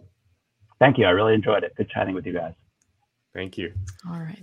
Love Corey. Everything comes back to the 1970s. Everything today, like you got to understand the 1970s to understand American politics. That's like clear to me as ever. Yeah, I really enjoy his work because it's so easy to get caught in the hyperbolic discourse that takes place on a daily basis. But to really take a step back and analyze things rationally, I think is important. He had a quote from a recent interview he did with Jewish Currents, and he says, "In the coming years, once the emotional context of Trump's presidency fades away, I think more and more people will see just how weak he really was." And I love that statement, and I think there's a lot of truth behind it. Yeah. All right. Well, if you are watching live, highly recommend that you send us your super chat questions. We'll answer a few of them toward the end of the show after we finish our SALT segment. But while we wait for you guys to send in your questions, why don't we do some SALT? Why don't we sprinkle some salt on Nancy Pelosi today? Hell yeah. All right. So, after rejecting a $1.8 trillion stimulus proposal from Donald Trump prior to the general election taking place, Nancy Pelosi is now urging Congress to vote in favor of a $900 billion stimulus proposal by, in a bipartisan effort. This was proposed by the so-called Problem Solvers Caucus. In reality, it's dog shit, to put it lightly. And what it does is it essentially provides liability protections for corporations if their employees get sick from coronavirus, if they die from coronavirus. It does not offer the $1,200 of checks that Americans were receiving through the CARES Act. It's just an incredibly watered down nonsense proposal. And it's amazing that Pelosi has gone from, no, I'm not going to take a $1.8 trillion proposal. By the way, Democrats were willing to go down to $2 trillion from what they had proposed earlier, which was $4 trillion. But now that the election is over and she has essentially no leverage, she's saying that congressional lawmakers should vote in favor of this watered down proposal. So Jeff Stein from the Washington Post tweeted this, and I think it's telling, asked why she's on board with an apparently smaller, not apparently, it is a smaller coronavirus bill, Jeff Stein. Okay. Smaller coronavirus package. Speaker Pelosi cites the game changer of vaccine development and Biden's election. And then he quotes her saying, that's okay now because we have a new president, a president who recognizes we need to depend on science. She also said in regard to refusing to accept the $1.8 trillion proposal by Trump, that was not a mistake. That was a decision that has taken us to a place where we can do the right things without, should we say, other considerations in the legislation that we don't want. I'm very proud of where we are.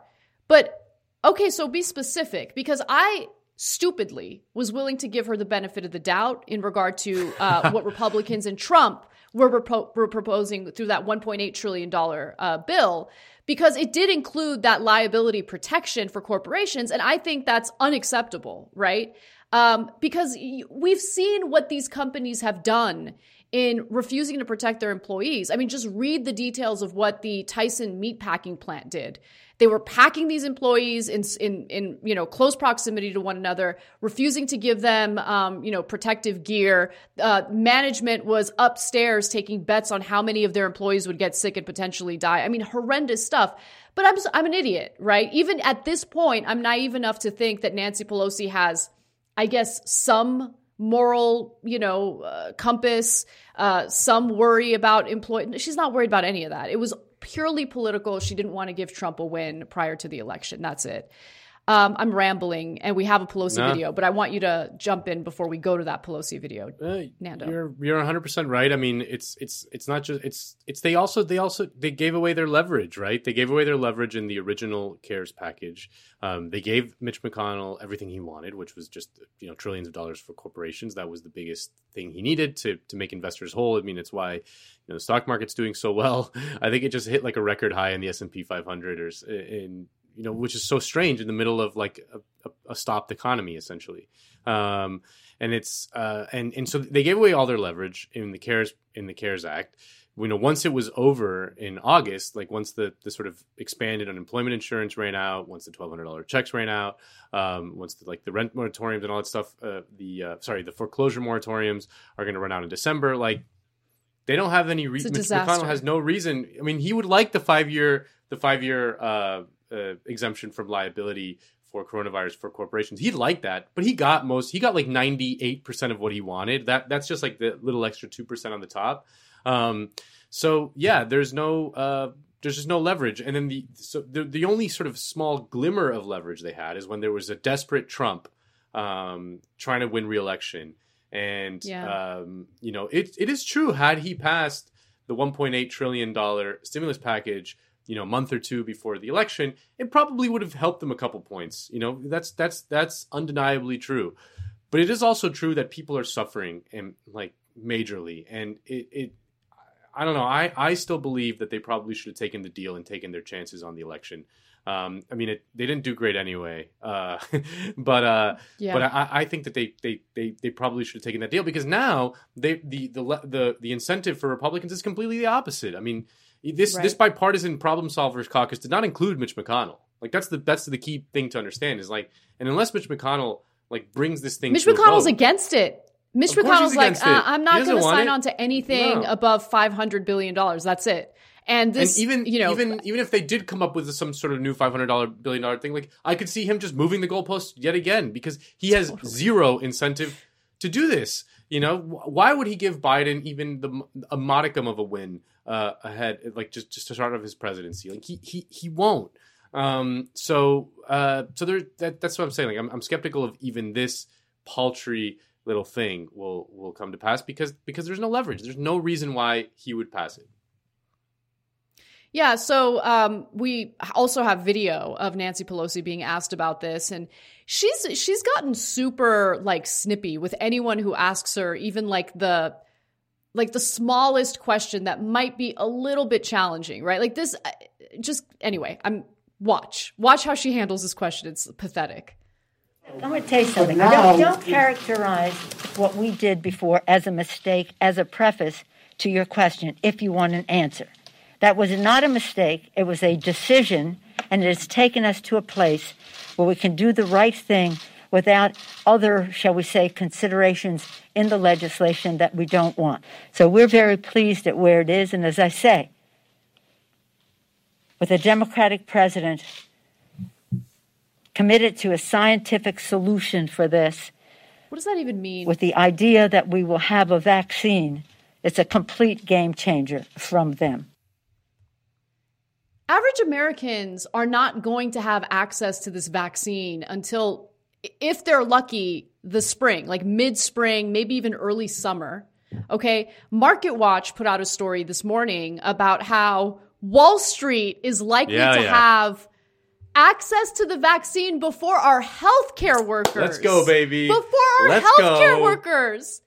The money's got to move, baby. The money's got to move. Zipping around. The stock's got to go up and down. The Bloomberg terminal's got to be fired up. Hell yeah. Ugh, it's so just, depressing. But now there are other considerations. Like, what are you talking about? You messed up. She knows it, but she doesn't care. She doesn't care. It was all purely political for her. In her head, she didn't make a mistake because jeopardizing the outcome of the general election is what the priority was. The priority was not to look out for Americans who have been laid off. It was not to look out for Americans who are facing eviction. She's never cared about that.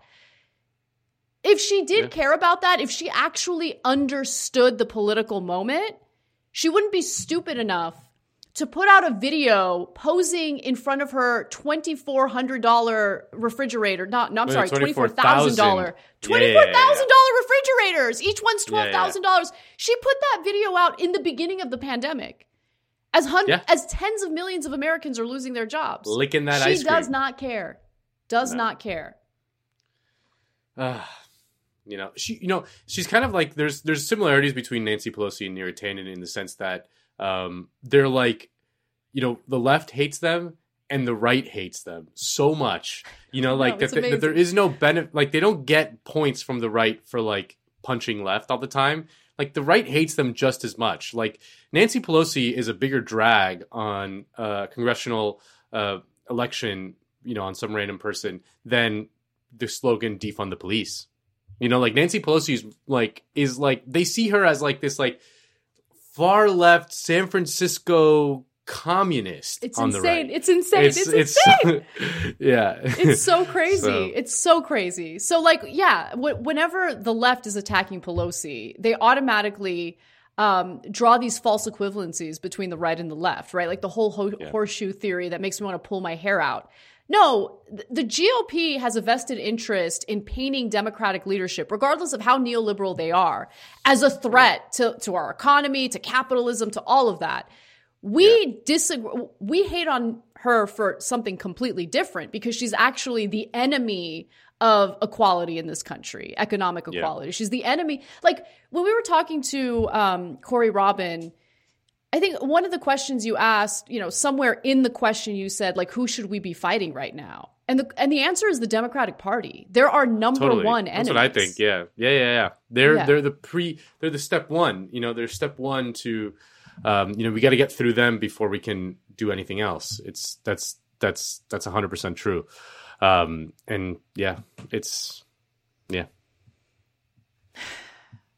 Anyway, all right. Well, let's beautiful bring boy in. Kale. The people want Kale. What can I? The people love our beautiful boy. Kale. They love him. They love him. He's from Argentina, folks.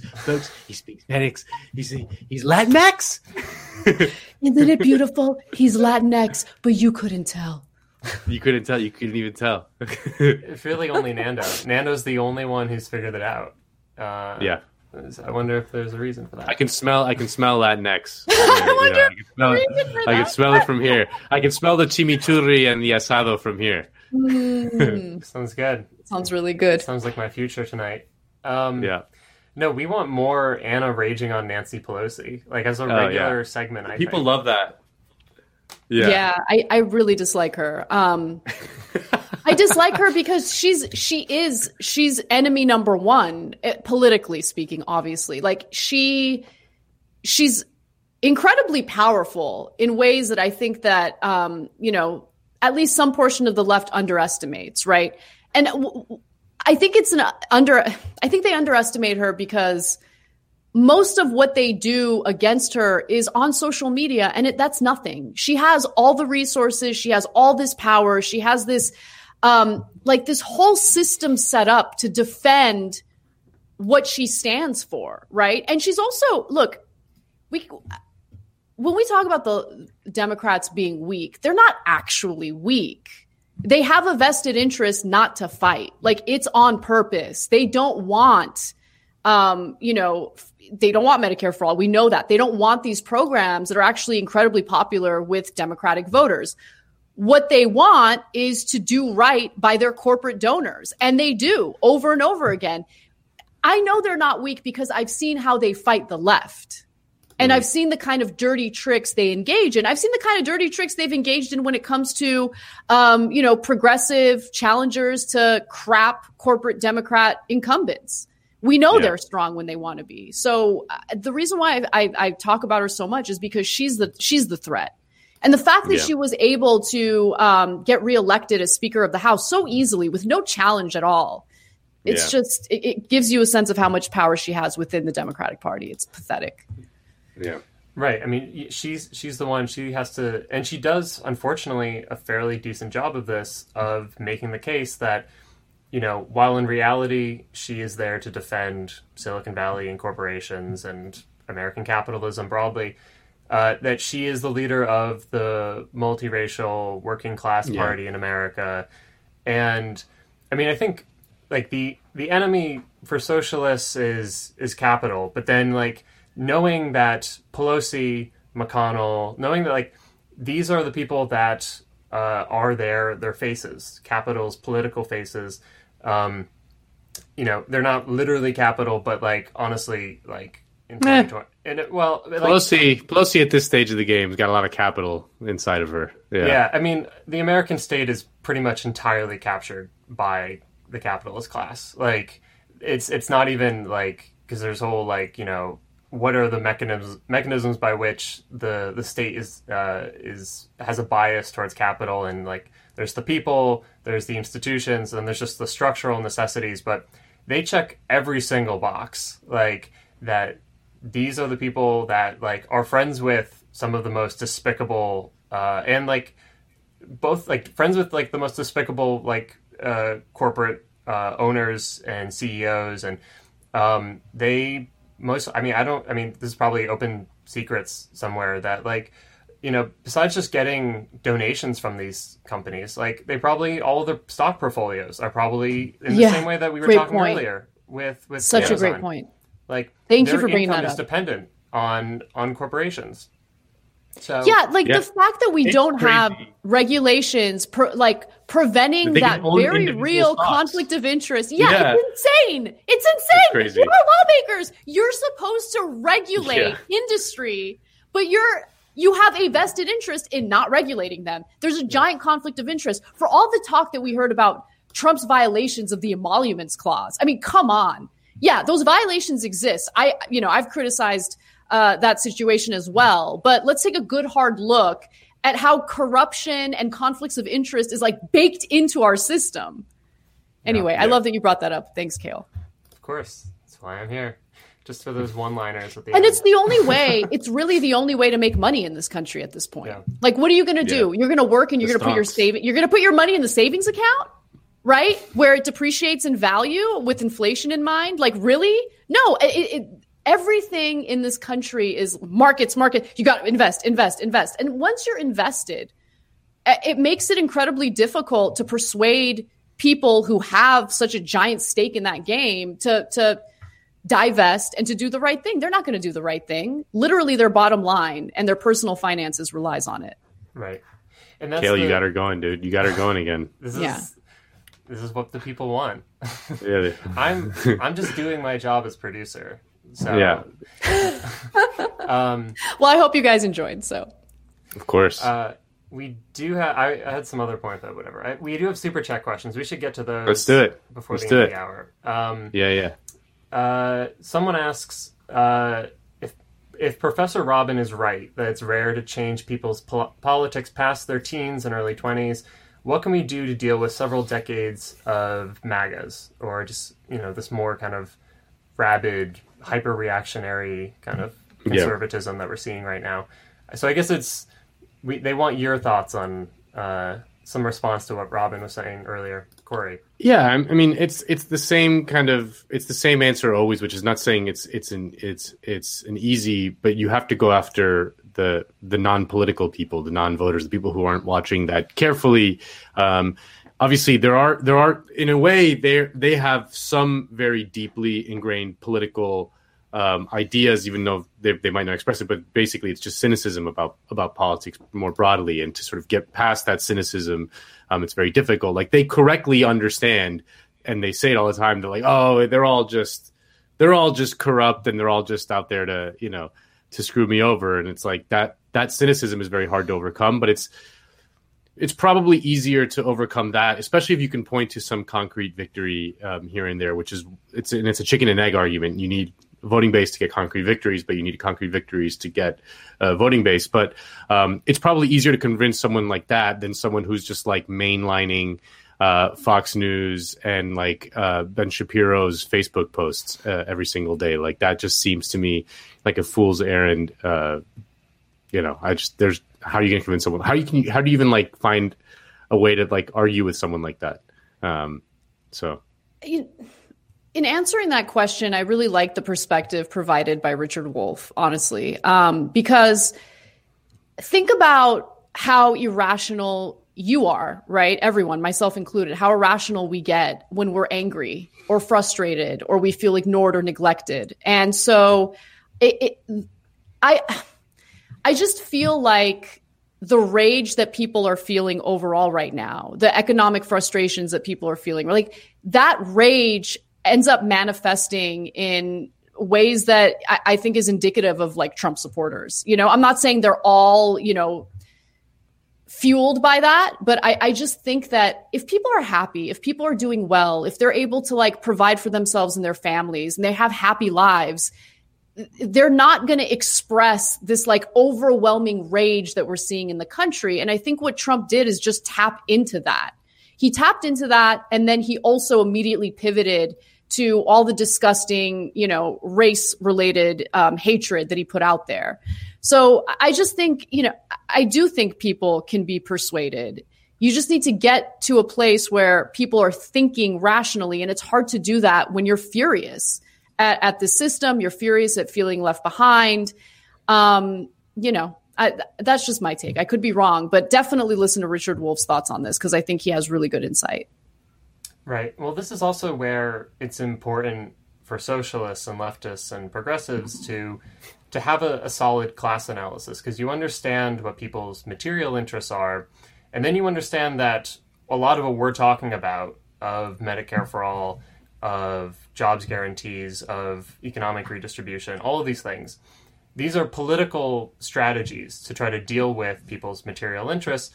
And when people reject them, when they have the material interests that align with Medicare for all, for instance, and someone says, like, a working class person says, I don't need Medicare for all, I don't want Medicare for all, or it sounds bad, or so there's some kind of rationalizing that they do to try to say, like, this is actually a bad thing. It's not because they don't need healthcare. It's not because they're rejecting their material interests. It's because the political strategy that the left's putting forward is not understood as viable to them yet, right? And so this is the cynicism. It's also it's the cynicism. It's the rage that Anna's talking about. It's like people are when you're in such a bad situation, like, and you haven't ever really seen a win, in 40, 50 years for working people. it all sounds like pie in the sky, and it's all, so that's where like Bernie for the first time in a, half a century basically said, no, actually we can get these things, we can win these things, but it takes us fighting for them. And most people agree with you that it's actually a good thing to want these things.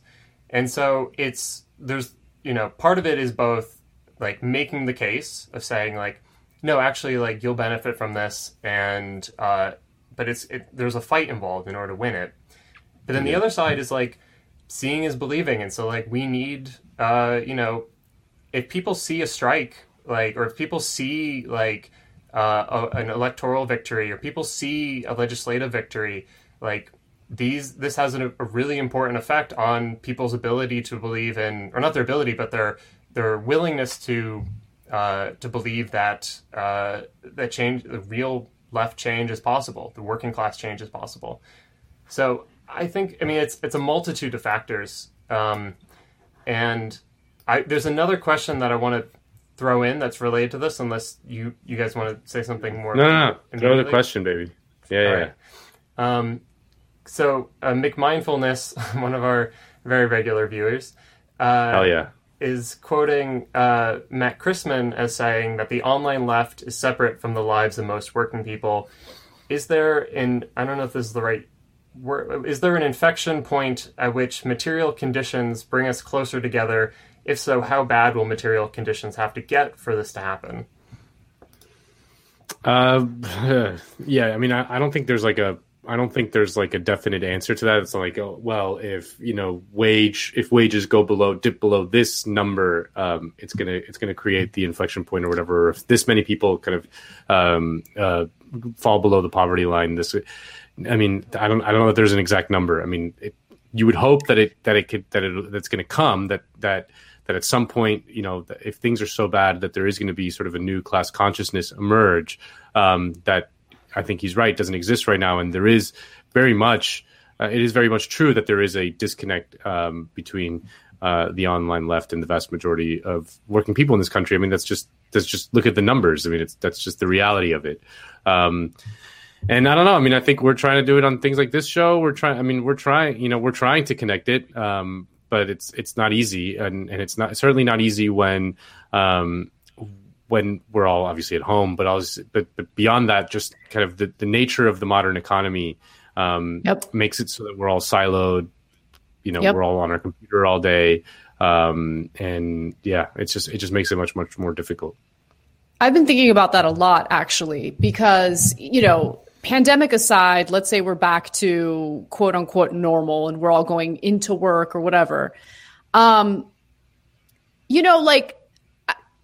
don't know. I'm guessing, because I feel this personally, like our workloads have gotten so unbelievably unmanageable that like the idea of even like just being able to spend a decent amount of time with your own family is like pie in the sky at this point, right? So whenever you have a little bit of time, it's like desperately trying to get out of work and spend time with people in your personal lives. Your segment, Nando, on the situation with Amazon, like the video showing how quickly they need to work, how they're not allowed to talk to each other, how they're all in like their own separate aisles and all like that. I don't think that's an accident. That's on purpose. No. Like that, that serves as an obstacle to really connecting with your fellow workers and organizing with them and being able to like essentially apply pressure collectively toward employers. And so I don't know how to mitigate that, right? Because it's incredibly difficult to organize when everyone is just kind of like forced to be in their own bubble where it's like work. They're watching me. I got to work. I got to get this done. Deadlines. There's no time for people to connect. And I think that's a huge problem. Right. And I'm previewing a book that's coming out next year by, Vivek Chibber, who's my mentor. And so I'm not, this is not my argument and taking it from someone I deeply respect. A little bit of a spoiler. Yeah. But I mean, the thing is like classical Marxism, kind of the classical left of like 100 years ago, basically says we live in a class society. Yes, that means it's exploitative, that people resist their exploitation, or they resist it, but that they don't necessarily, the classical left said that they resist it collectively, that there's this whole notion of the working class being the grave diggers, that capitalism is creating its own grave diggers by kind of creating the working class. And there was this kind of tautological or like deterministic argument that because capitalism is here and it's horrific for most people, it necessarily means that working people are going to band together collectively and fight back.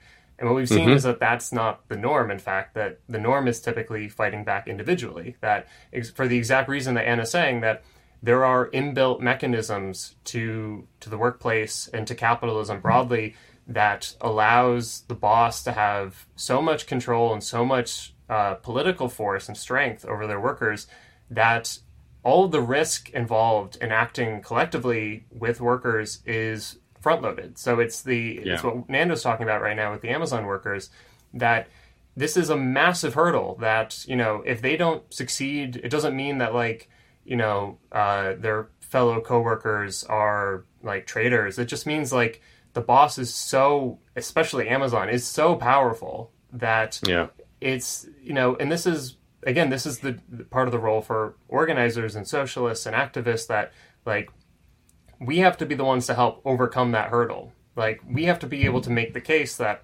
collective fights are the way forward, rather than just kind of holding your head down, trying your best to just get through the work week. And it's not entirely it's not just like willpower. It's not just like, oh, if only we just talk to enough people. Like there's historical forces. Like, again, if other workers go out on strike, then workers say like, oh, maybe this is viable. Like it's not going to come just from some guy on YouTube saying like, you should probably join a union and fight. Like it's a lot of things that have to happen simultaneously, both kind of at the macro level, but like, as individuals, as people hopefully watching this that, are socialists and are politically minded, like part of our job is to connect with people and to make the case that a better world is possible, that people deserve far more than what they get right now, and that there's reason to keep fighting. Yeah. Reason to keep fighting. I have one more question. How about that? Okay, let's do it. And I don't know, we haven't talked about this before, but someone was asking about thoughts on the big labor and farmers protests and strikes in India. I don't have, I'm not an expert on India by any stretch of the imagination. But it is just like, it's just absolutely remarkable in terms of the sheer numbers of it. And it's, India is an unbelievably poor country, with, and it's enormous. 250 million people. India has about 1 billion people. So 250 million people is like a quarter of the population, more or less. That is astounding. It just shows that there are things that are possible. We'll see what comes of it. But it is just a remarkable thing that is happening that shows just how powerful things can be, and how like what Corey Robin was saying, that sometimes it seems that the sort of the power structures are more undefeatable, like just right before they become defeated. Like that the Ancien regime in 1786 looked like it was going to be around forever. Likewise, the Soviet Union, 3 years before it collapsed, looked like it was going to be around forever. Things happen, history happens. Institutions crumble. People rise up and defeat things. It happens. So that's the one thing I take from the India thing, is that 250 million people can band together and demand change, and that's an absolutely crazy thing. Yeah, I would. There's a really great piece in Jacobin right now by Thomas Crowley. I'm going to put that in the chat, and I'll put it in the description later. That it's a great overview of what's going on, and I think Crowley is a good analysis of both like the historic importance of this. That this is probably the biggest strike in human history. Yeah.